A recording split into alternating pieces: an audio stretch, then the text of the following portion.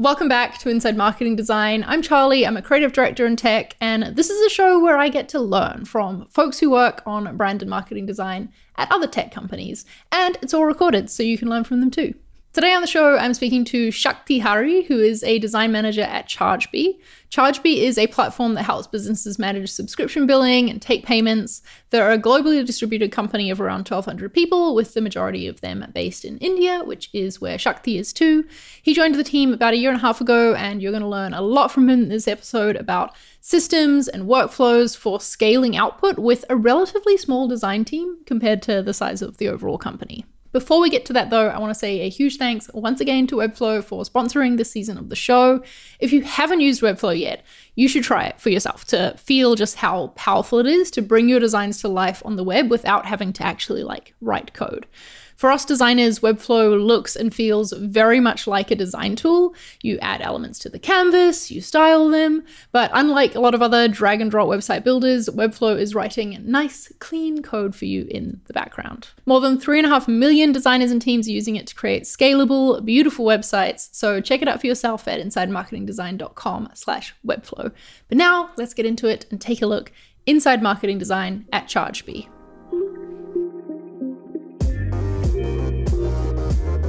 Welcome to the show, Shakti. I'm really excited to have you here and to be learning about marketing design at Chargebee.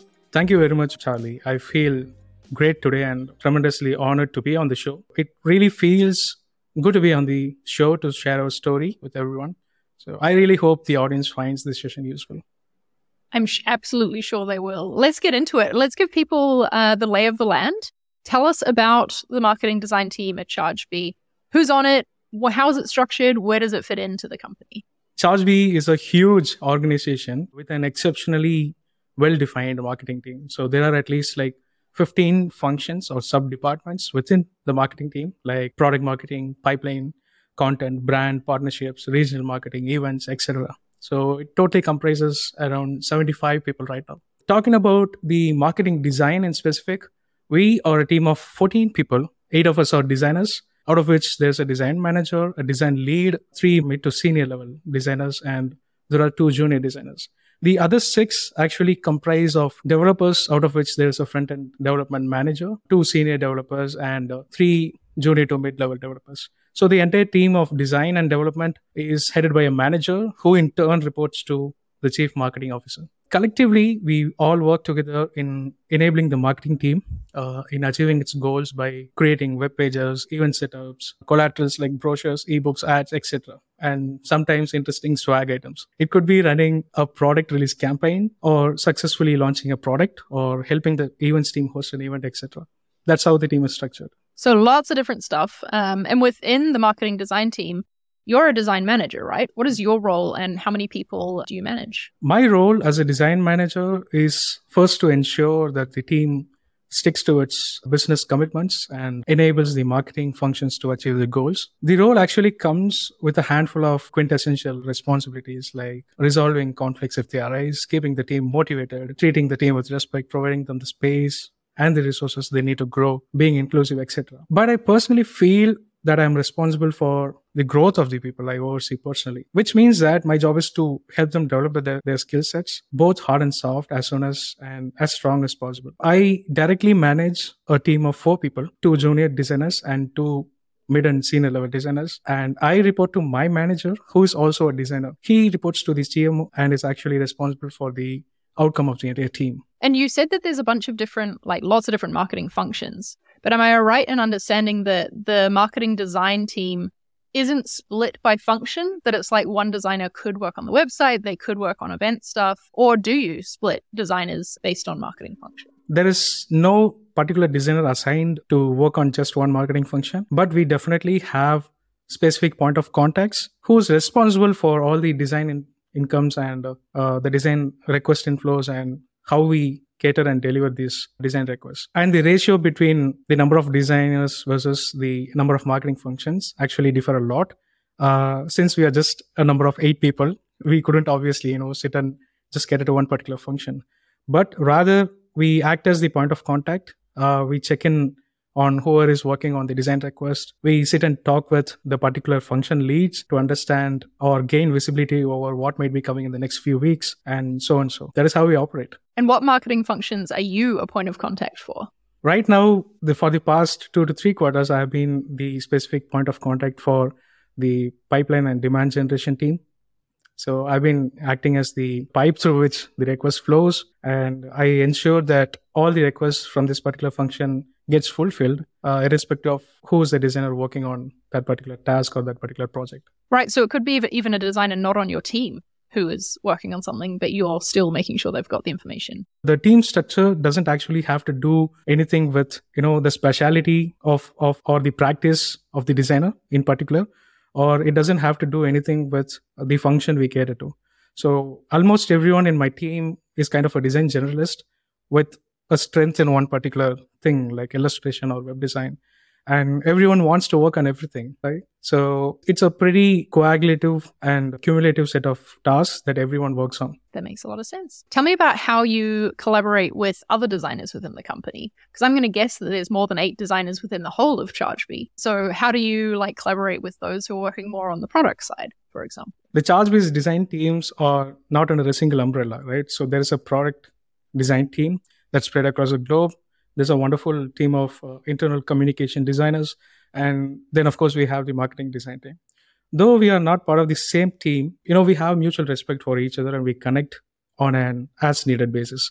We connect to share with each other and we try to let each other know what we are working on and try to get feedback. Though regular connectivity is not guaranteed, we have managed to collaborate successfully. For example, we have been working on a design system for the web lately, right? Since the product designers have experience with design systems and in maintaining them, we share our work and try to get criticism or fresh perspective on what could be improved. In fact, whenever the head of product design flies to India, we meet with the team and exchange ideas.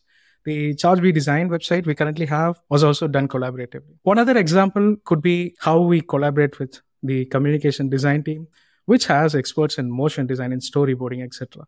So whenever we need to create explanatory videos for the website, or the Chargebee docs web pages need to be updated, or we need interesting videos done for any of the events, we seek support from the comm design team. That's how we collaborate. And does most of this collaboration happen through Slack, through some sort of internal chat thing? Do you have regular meetings on the calendar? We do not have a regular cadence where we connect and discuss these ideas. But like I said, it's done on a on-need basis. So whenever there is a project, and most of the times we just connect to chill and talk with each other. Nice. I like that. And what about your collaboration with the marketing team? So it seems like, you have these points of contact who the marketing team knows who to speak to for, whatever their work is that they need. But what else? What else goes into collaborating with marketing? Do you have regular meetings with the marketing team? Are they joining crit sessions to give feedback on work the marketing designers are doing? The marketing team as a whole has a weekly cadence where we connect with the entire team. We have a set agenda set by the marketing ops team. Let's jump in and talk about the design system that you're working on. How did the need for this arise? What problems is it going to solve having a design system for the marketing side? The team has, always been aware that it lacks a master design system for the web since the very beginning. But the pace at which the company grew made it challenging to find time to create a single source of truth. We had just 5 designers and developers back in 2020. But when we had a chance to scale to the team that we are today, we figured that it was high time we create the DLS and automate a few steps involved in the website production. We kind of started the DLS project almost a year ago. The primary objective of the design system is to, of course, create a digital first and consistent, flexible, and importantly, modular system that can help us position as a global technology brand, right? Chargebee currently has around 1,400 plus web pages in our repository in at least 4 different languages. That's a lot of web pages. Yeah, I know, right? And all these pages were created and hosted in multiple platforms like Contentful, HubSpot, and in our backend repository. So currently, just 30% of our web pages follow a template or format that can be reused. And the go live time for a web page post the design phase is almost 2 to 4 days now, depending on the complexity or the kind of interaction required or the structure of the page. So the scope of our project is to bring in at least 80% of the web pages into a template-based structure using CMS tools and to reduce the go live time by half. So the ultimate goal is to be really fast with the website production by automating as many steps as possible in the process. Wait, so you're saying that the current time that you're trying to improve on is 2 to 4 days, and you're trying to get it even shorter than that? Current time for website production we currently have is 2 to 4 days, and we want to cut it by half. That's amazing goal to think that you want to be able to produce pages just in 1 to 2 days. Because for a lot of companies, 2 to 4 would be faster than fast enough. So I love the ambition. I love that you're doing that. The DLS that we are working on, when implemented, I believe, will solve a few interesting things for the team. The first thing would be the go live time. The pre-built sections, in design and development ensure rapid go live because substantial time that have been spent in recreating atoms and molecules would be saved. And obviously, time to go live is reduced by half. The cumulative time saved in this publishing web pages collected throughout a year's time is humongous, right? So we want to save the time.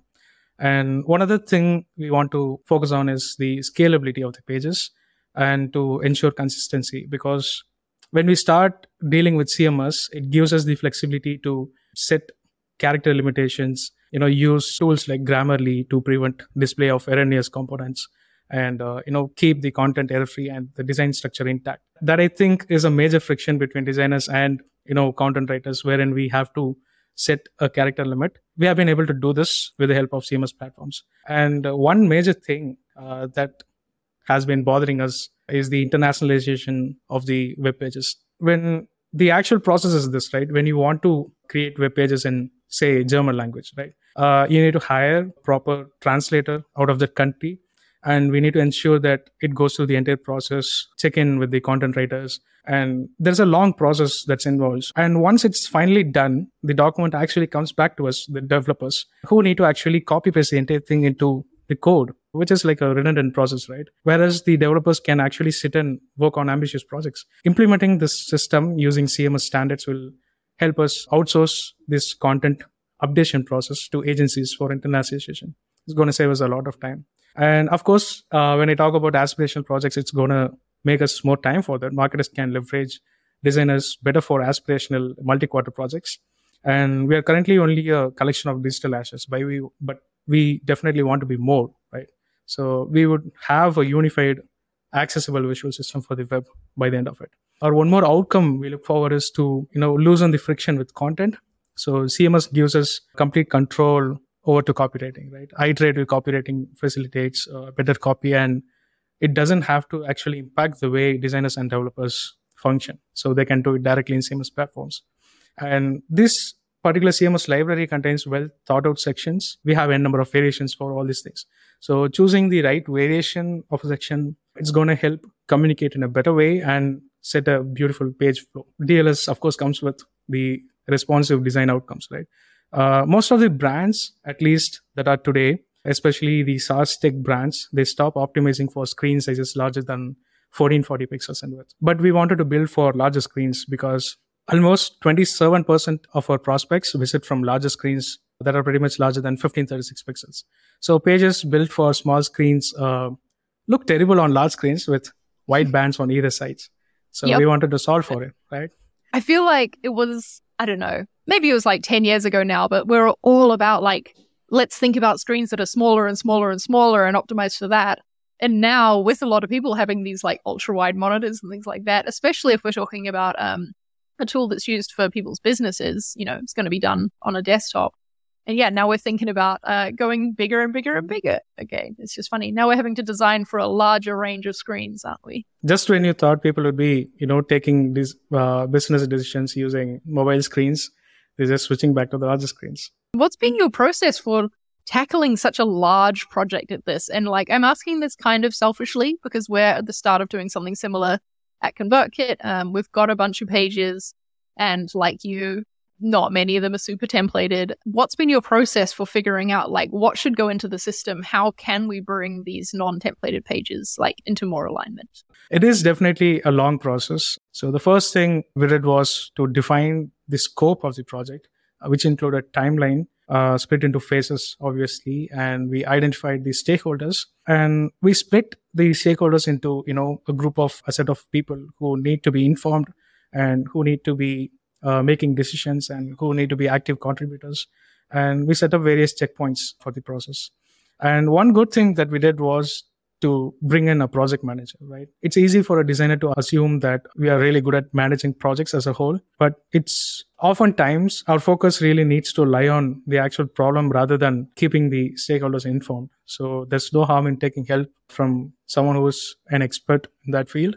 So we brought in a project manager, and the first thing we did was to create a well-defined questionnaire and fine-tune it so that it's not more than 15 questions. And we circulated it to different teams at Chargebee, asking about various things like how they want to position Chargebee as a brand on the website, what works really well in our current website, what needs to be improved or changed or even removed, and what the customers or prospects expect to see more of in the website. Once this is done, we started focusing on CRO, which is like conversion rate optimization. We have a really good CRO specialist in the team. He taught us something called Brian Kugelman's audience influence model. So this model actually helps us understand what influences people in making decisions. So based on this particular study and based on his inputs, we were able to segregate the entire set of web pages into two categories called problem aware and solution aware, depending on where they fall in the marketing funnel, right?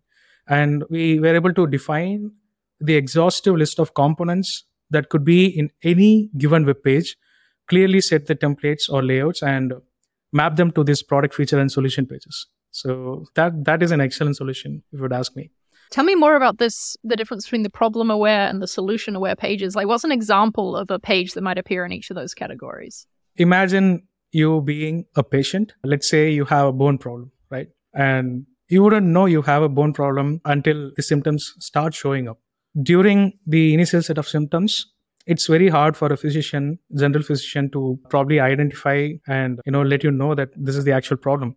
But unless until you don't know, or unless until you visit the doctor or the physician, you wouldn't be able to actually identify that you have a problem already, let alone start getting treatment for it. This particular phase is called problem aware. There are So I'm like, my arm hurts. That's the problem. Yeah, exactly. There are companies that are actually starting up. They might not know that there is actually a pain point that they're going through. They might think that that is actually a norm. But Chargebee, takes it on itself to let people know or educate them that these are the various pain points that might come up. And this is how people are solving for it. And this is how people in your particular field have solved for it. I'm sure pretty much every single marketing designer would know about how a marketing funnel works, right? So you have the top of the funnel, and then you have the middle of the funnel and the bottom of the funnel. Imagine someone at the top to be the problem aware segment. They'll be just roaming around. They'll be trying to identify the pain points. You pull them in, you let them know that these are the pain points that might come up, and you start nurturing them about the industry standards and how companies operate under these pain points. Once you keep nurturing them, right? So they have identified that this particular thing is an actual problem. They'll start looking for solutions to that problem. And that's where the solution aware pages come in. These pages are mostly product feature pages, I would say, where you try to give them as much information as possible to make that final decision. And how have you found the splitting the pages up like this impacted the design system? Do the problem aware pages have a different set of component needs to the solution aware pages?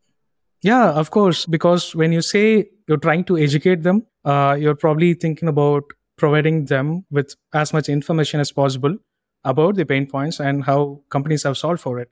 And when they gradually come down to the bottom of the funnel, they'll be in a stage where they'll be evaluating your company versus the other products available out there. And that's exactly the point where you need to give them more social proof and tell them, hey, let's say, Amazon Prime is a prospect. They have been using Chargebee for their subscription billing for 2-3 years now. And they are present probably in all places around the globe, like APAC or NAMER or any part of the world, you name it. And Netflix is in the phase where they have identified the pain point and they're looking for solutions. And they want to understand how a streaming platform could benefit out of Chargebee. So that's when the actual solution pages come in. That's when the customer studies come in. So we give them social proof for them to understand and, probably evaluate Chargebee against the competitors and make their final decision. Yeah, and give them the confidence, right, that, look, other platforms are using this, so it's a good choice for you too. Exactly. Keep telling me more about this process then of tackling this project. It definitely sounds like this split helped to focus things and to like, create a system around the components. What else? What other tips do you have for me as I tackle ConvertKit's design system? Taking care of the CRO inputs, we kind of went back to the existing system that we have in place currently, and we kind of started doing an audit on the existing components like sections and getting rid of the duplicate or redundant variations. For example, we might have done like 4 to 5 different variations of a testimonial section, let's say, for example. One day a designer might just show up and say, hey, let me try out a new thing for this. We go back and do an audit on the existing components and try to remove the redundant variations, right? For example, we might have done like 4 to 5 different variations of testimonials, which we actually do not need, because for a system to exist properly, there should be constraint on the number of variations unless until, it's really important to differentiate it from the other variations, right? So we did that. And then we started doing an audit on the icons, the material illustrations, the photography and accessibility. When I say the team did audit the icons, the first thing we did was to collect a set of keywords that actually influence the creation of these icons. Our particular use case is website. We have print materials and we have so many things.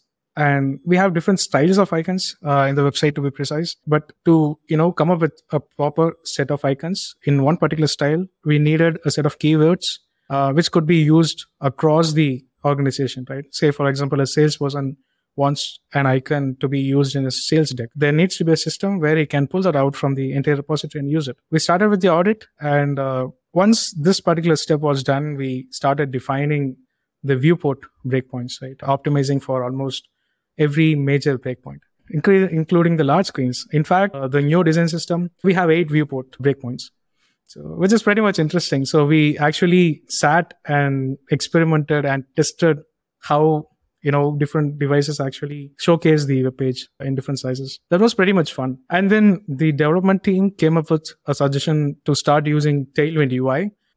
For people who do not know what Tailwind UI is, it is an open source pre-coded set of page sections that can be built upon or that can be used to build a secondary website upon. These are basically like the building blocks. We were kind of happy about it because when we validated the inputs from CRO, it was pretty much built on top of Tailwind UI. So it could actually save us a lot of time, and we were able to identify that. Then we started creating the system in Figma, defining the grids, the type scale, setting up the library of icons, illustrations, designing interactions like button or card, hover and clicks, defining the style of product mockups, etc. So creating the system in all viewports, testing them in actual devices, etc. were done. Once this is done, the actual fun starts. So conveying the constraints to marketers, like the character limitations, ensuring that everyone is on the same page, right?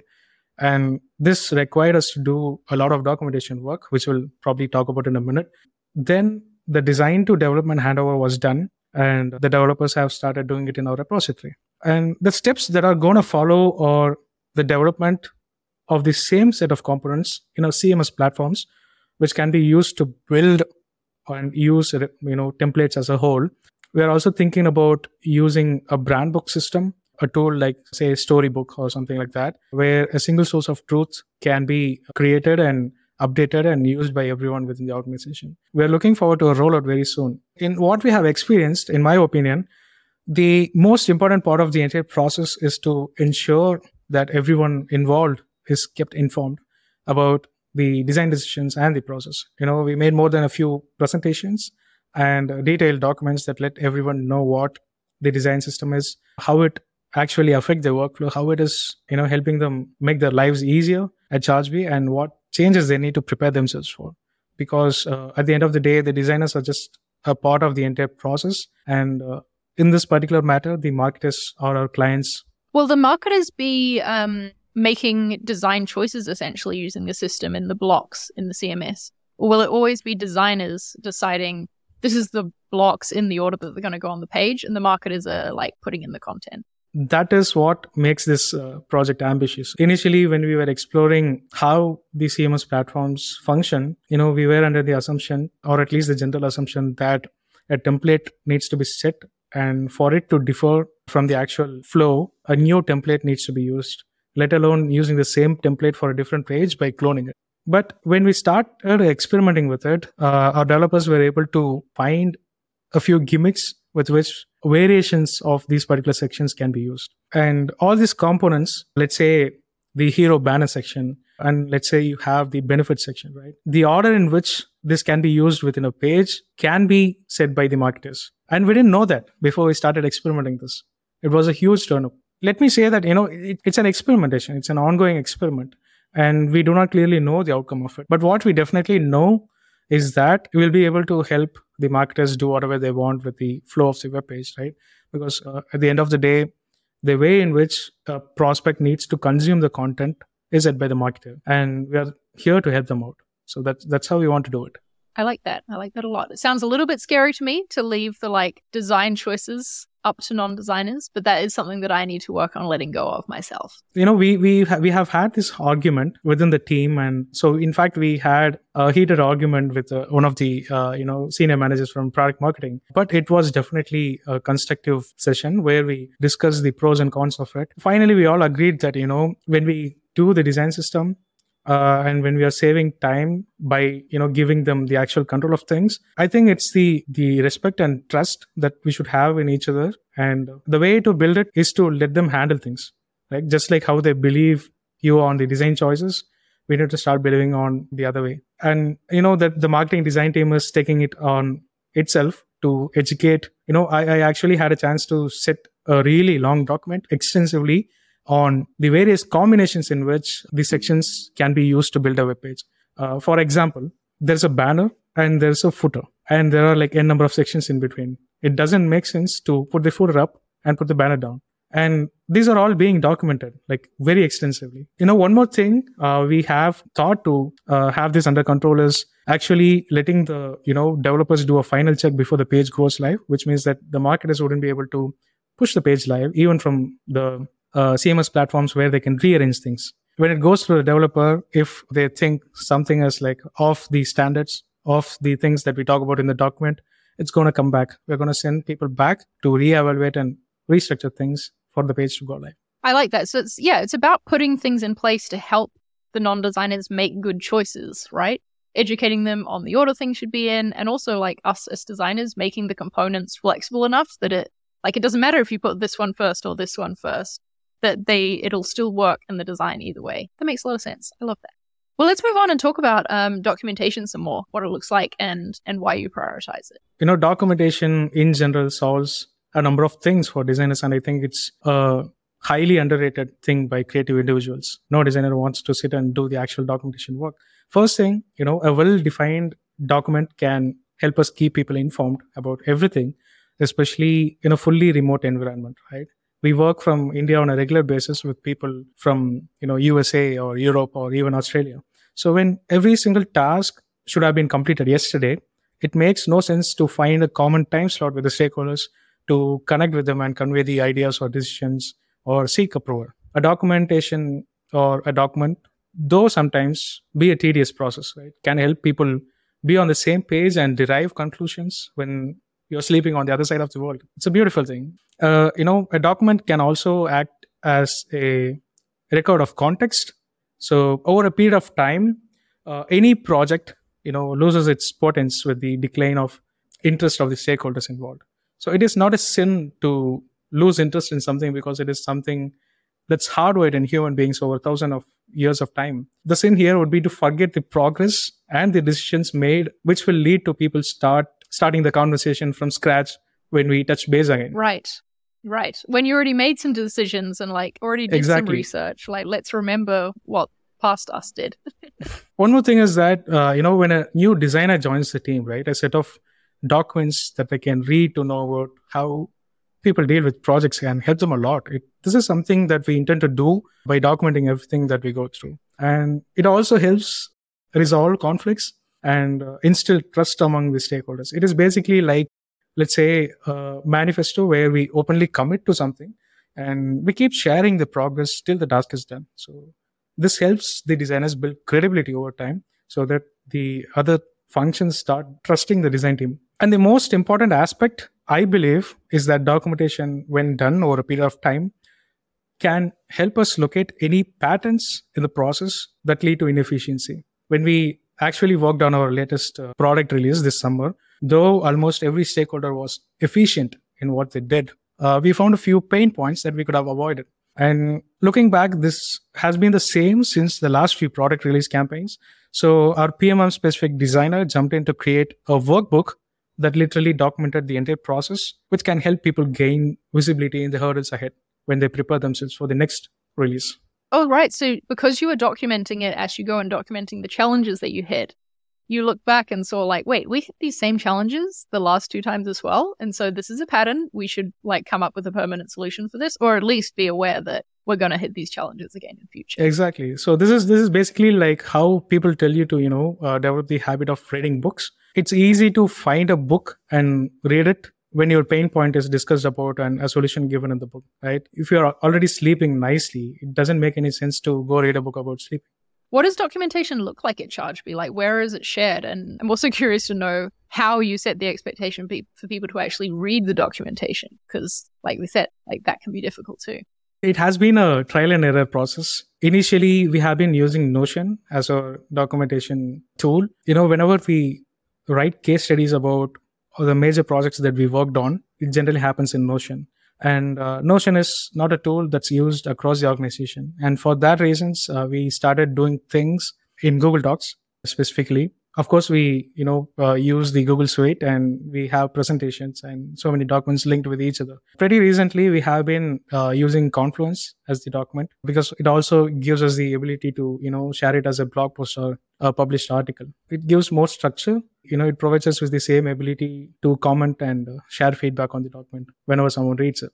I like that thinking of let's put the documentation where people have the most access, where it's going to have the most visibility, because it's already a challenge to get people to read it. So let's not make it even harder by putting it in a tool that they're not going into regularly. What else have you tried for documenting work at Chargebee? So we had something called GridGap magazine. So if you ask what GridGap is, it is the name that we have given ourselves. So the marketing design team is called GridGap. It came out of nowhere during one of our bi-weekly catch-up where we just chill and talk with each other. People came up with the name and it stuck to us ever since. So we wanted to actually share updates with the marketing team and the entire organization on what's happening with the marketing design team and what we have been learning as a team and as individuals, and how successful we have been, or the things that we have missed, or the things that we have learned over a period of time. Of course, the best possible way to share this would have been a newsletter. But to talk about things elaborately, a newsletter wouldn't do justice. We actually sat and created a long ebook kind of document where we pretty much put everything that we had done over the entire quarter. And we talked about the learnings, and we talked about the misses, and we talked about the future plans. That was the time when we even took up evangelism to be one of our, team goals. And we talked about how we are setting up accounts in platforms like Medium, Dribble. We started putting it up, and it was meant to be like really small. And it went up to like a magazine that was like 64, 65 pages in length. And it was something huge that I'm pretty sure no one would be able to find time to go through it to read it completely, right? It was really good. It acted as a clear document on what the design team went through in 3 months. When you actually look at it, it doesn't feel like the work had been done in 3 months. But sometimes, design teams fail to stop, think about what had been done, retrospect on the actual things, retrospect on what could be better, and probably plan for the future, right? We had a chance to do that. But unfortunately, since, we were working on so many things at the time, it wasn't circulated, and I wouldn't call it a failure, but it was just put on pause. We are thinking about doing it on a regular basis now, since we have a really considerably larger team now. So yeah, it was this beautiful like artifact, right, that documented your work, and I'm sure was much more interesting to read through than a simple Google Doc. So how you mentioned at the start, and I'm sure that a lot of designers listening feel this too, that stopping to document, even though we know it's valuable and we know that it's good for us, it's hard to actually do it in practice. How does your team feel about documentation, and any tips, I guess, for making it a part of the process that they can embrace? I'm sure the team feels exhausted by doing the extensive documentation because, like I said, it is human nature to lose interest in the things that we already gone through, right? But when we actually do the moral algebra and weigh the pros and cons, there's not a single con except the time we spend in writing. Even this time that we talk about is entirely trumped by the enormous amount of time saved in the future by multiple people going through the same process. So when a designer needs to document something, we help each other understand how it might turn helpful in the long run. It's mentioned in the book, what it's called, Eat the Frog. So we try to eat this frog so that we can have a really good time in the future. The only tip I can probably tell people is to just get started, bird by bird, right? So writing the first few lines is the most difficult part of the process, and there's nothing that could go wrong because they have gone through it already. They're just documenting it. Yeah, like you don't need to figure out what to say because it already happened. You're just describing the process. Well, let's move on and talk about goals, which I know is probably something that comes from the marketing team, that you're aligned with them, and your work is trying to help towards achieving marketing goals. Tell me more about that. Are those goals passed down to you? Do you take part in setting them? Do you set them as a team, as individuals? How does that work? Chargebee has, started adapting the concept of OKRs lately as the model for setting goals and keeping track of them. I'm sure people know what OKRs are, right? It's a wonderful way to set goals and drive people towards achieving them. In fact, I would urge the listeners to read the book Measure What Matters by John Doerr. It's a wonderful book about the OKRs. And coming back to the point, Chargebee's, board of directors actually set goals for the organization on a yearly basis based on various factors like market conditions, the rate at which we as a company want to grow, scale, etc. So these goals are then split into quarterly goals. The goals actually trickle down to the CXO level executives, who in turn set objectives for the individual departments that they head, which further trickle down into objectives for the individual functions within the department. In our case, our CMO sets objectives for the marketing team based on the objectives set by our CEO. And then the marketing functions, including the design team, set our objectives for the quarter based on the marketing objectives. This is basically like having a common objective or having a common vision that can act as the North Star. Once we set these objectives, right, we set the key results, which we can measure at regular intervals to keep track of the progress. And the key point is that oftentimes we as marketing designers get lost in various tasks that we do on a day-to-day basis when we start functioning, like a button, basically. So the OKRs actually are like our superpower, which helps us to say no to projects that can be deprioritized. Right, because if it's not going to help towards the OKR, then it's not going to be worked on. Yeah, unless it's on the OKR board, it's not as important as it seems to be. This also helps us, clearly define which projects can be done with the help of design agencies and which can be, dealt with in-house. The design team actually checks in on the OKRs every month to see where we stand, and we evaluate what's going well and what's not. The entire marketing team has a quarterly review where we meet for a couple of hours to review and retrospect on what went well and where we could have done better. This is how the general OKR system works for the entire team. As far as the growth of individuals is concerned, we have a system of setting IOKRs or individual OKRs. Now, this is an interesting thing because we as individuals get a chance to basically do a SWOT analysis on ourselves and define the areas where we want to improve. Once this particular analysis is done, the person, with the help of his or her manager, sets up a roadmap for at least like 6 months for up to a year, where we clearly set the objectives and key results for the quarter. There are actually, two challenges associated with this process. The first thing is our ability to set objectives that align with the objectives for the organization. Because at the end of the day, if the company is investing time and resources to help a person grow, it is fair for them to expect the skill sets we develop during this period to be put in use for the good of the team immediately. For example, if a person wants to become a really good web designer, right, his objective can be to become a kick-ass web designer in 2 quarters, let's say. Now, the manager can help the person achieve this goal by providing him with the right resources, having a regular cadence with him to check progress, routing the web design tasks towards this person at work, and sharing feedback on a timely basis. The second challenge that I had in mind to discuss is the extremity in the ambitiousness of the goals we set, right? OKRs are about setting very ambitious goals, yet achievable goals. Now, we do not clearly know how much ambitious is too much ambitious. So the people, with the help of their managers, they need to experiment with this for a couple of months to set realistic expectations for themselves. If the goals are very easy to achieve, right, they're not good enough. And if they're not achievable at all, they don't help you but just tire you up. The thumb rule we have in place is that if you're able to achieve like 60 to 80% of our goals, it's good. It means you set them at about the right level. And if you achieved 100, 110%, maybe you were too easy on yourself and you should set up like more challenging ones next time. What sort of metrics end up on the key results for the marketing design team, I'm wondering? Is it like the site conversion rate, site speed? I don't know. What metrics are you looking at there? We have things that vary like from end to end. Let's say, the previous product release was around multi-product go-to-market. When we set the goals, we had a common goal between PMM and the design team, where, doing the GTM multi-product would be one of the objectives, and go-to-market by end of this particular quarter would be the objective. And there are various key results associated with it, one of which is successfully doing the product release campaign. And that would be one of the KRs. The metrics are basically segregated into different types based on how they are measured, right? So it can be a done or not done metric.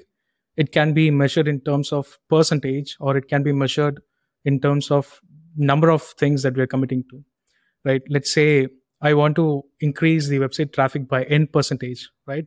So that is one way of measuring it. You can say, I want to bring in 10,000 more customers or prospects to my website. That can be measuring the numbers. Let's say I want to, successfully create 10 new pages by end of the quarter. So that's how we roll. And it pretty much trickles down to every single team and then further to every single person. And to reduce or get rid of redundancy. So when I say redundancy, people actually might get tagged in the key results associated with PMM as well as design as well as marketing, right? So we have a system. We use the tool GTM Hub across the organization. When a goal is set by PMM as a key result, design can be tagged as the owner in that particular board. When I say, let's say, increase brand awareness by N percentage as one of my goals, the brand marketing can be a co-owner in my objective board and can be part of the key result. These are a few things which we had to keep in mind while defining these goals. I personally think it's not an easy thing because on an average, I think every organization that starts implementing OKR will need at least a buffer period of like 1 to 2 years to adapt to the system. It's basically like a love-hate relationship with the OKRs. You love the fact that you have a North Star, but you hate that you have to do regular check-ins. It's a really good system, if you'd ask me. So it's one that we used at ConvertKit for a time and have kind of gone away from it. And part of me wishes we had stuck with it and like stuck it out, because I think you're right, that 1 to 2 year period to like get really good at setting the OKRs. I don't know if we gave it the time that it needed, to be honest. Tell me more about your philosophy at ChargeBee when it comes to like iteration and improvement, because obviously you're measuring a lot of things. You're a very metrics-driven company, it seems. Yeah, how often are you revisiting projects that you've worked on in the past and like looking at how they perform and deciding to make an improvement to them? We iterate a lot, if you would ask me. I personally think that our marketing team has built an amazing engine only because they had the ability to rapidly iterate, learn from mistakes, and react by altering the course in a faster way, right? So the team is really significant in this matter and believes in trying fast and failing faster. Though this is not a slogan, this is what the designers do.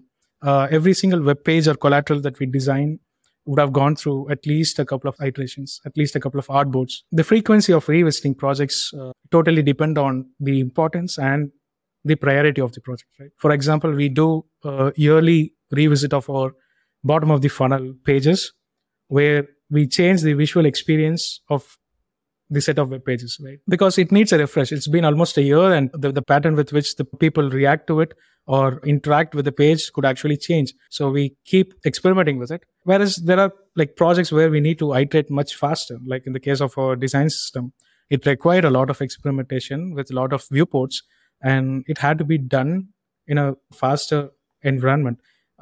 We actually took the time to do it. I know when we were talking previously that an example of a project that you've iterated on for improvement specifically recently was this email project that you finished an overhaul of recently, or maybe not so recently by the time this episode comes out.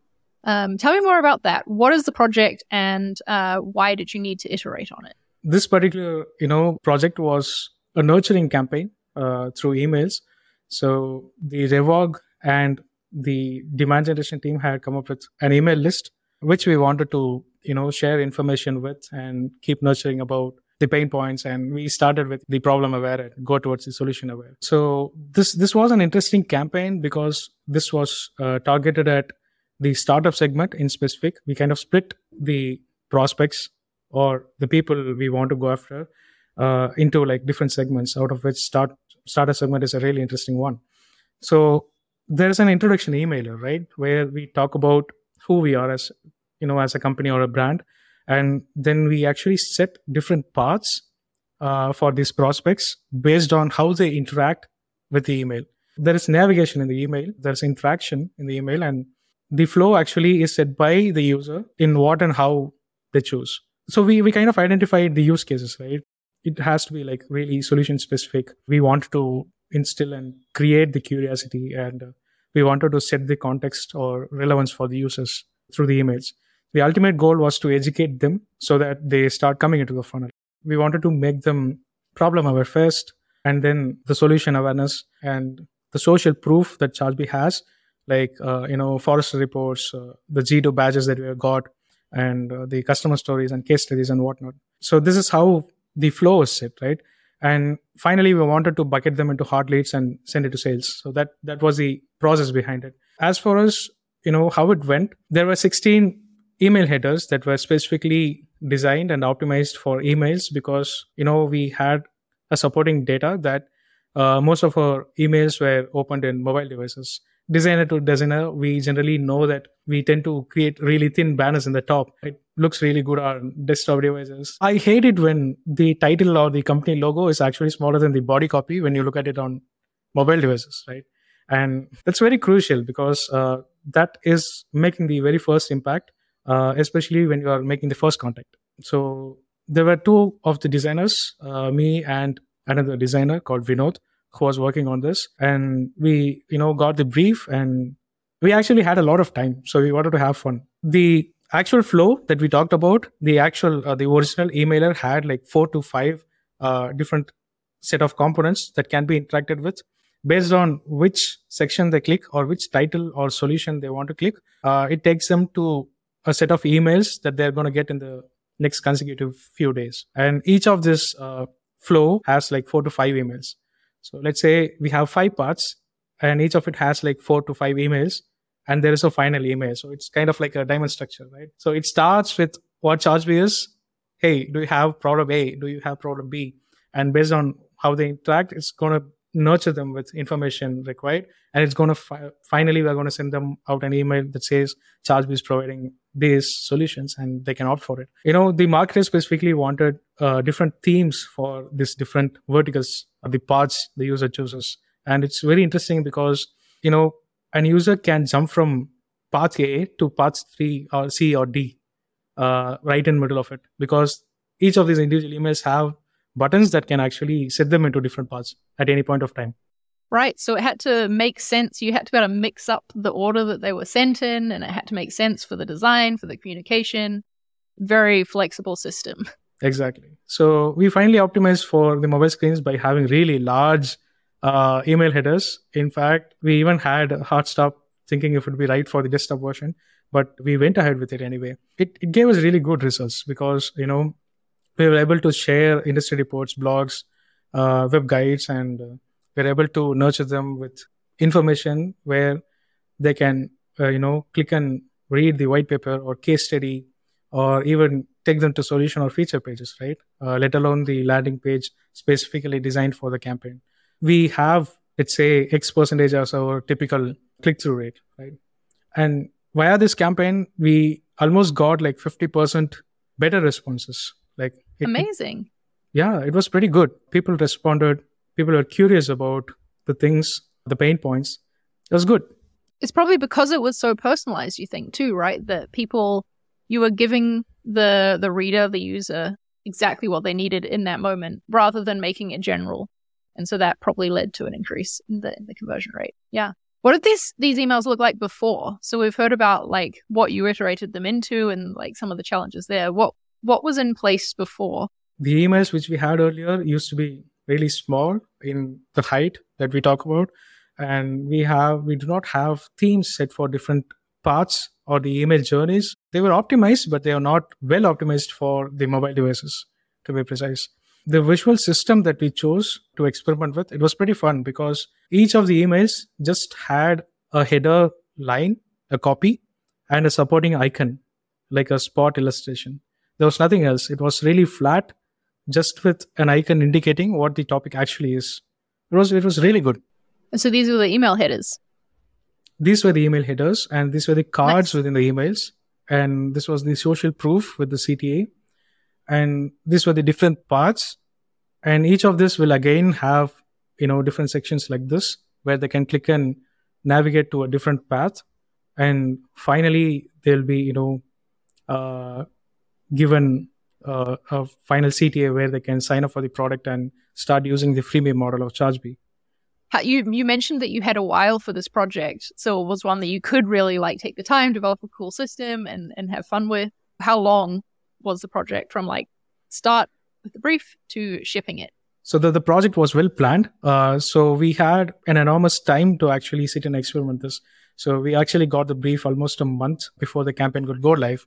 And we usually get a short span of time considering the different kinds of experiments the marketers want to do. This particular thing was really interesting. So we kept iterating for almost 3 weeks. We never, set up mood boards for email campaigns. That never happens, right? And we had a chance to do for this particular campaign. So we found inspiration and we decided on the visual system that we want to go with.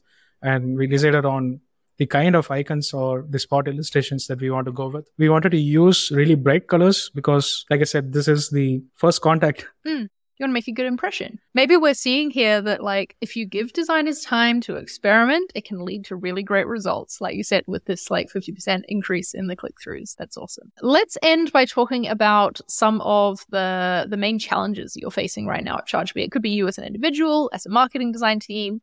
What are you going to be working on solving next?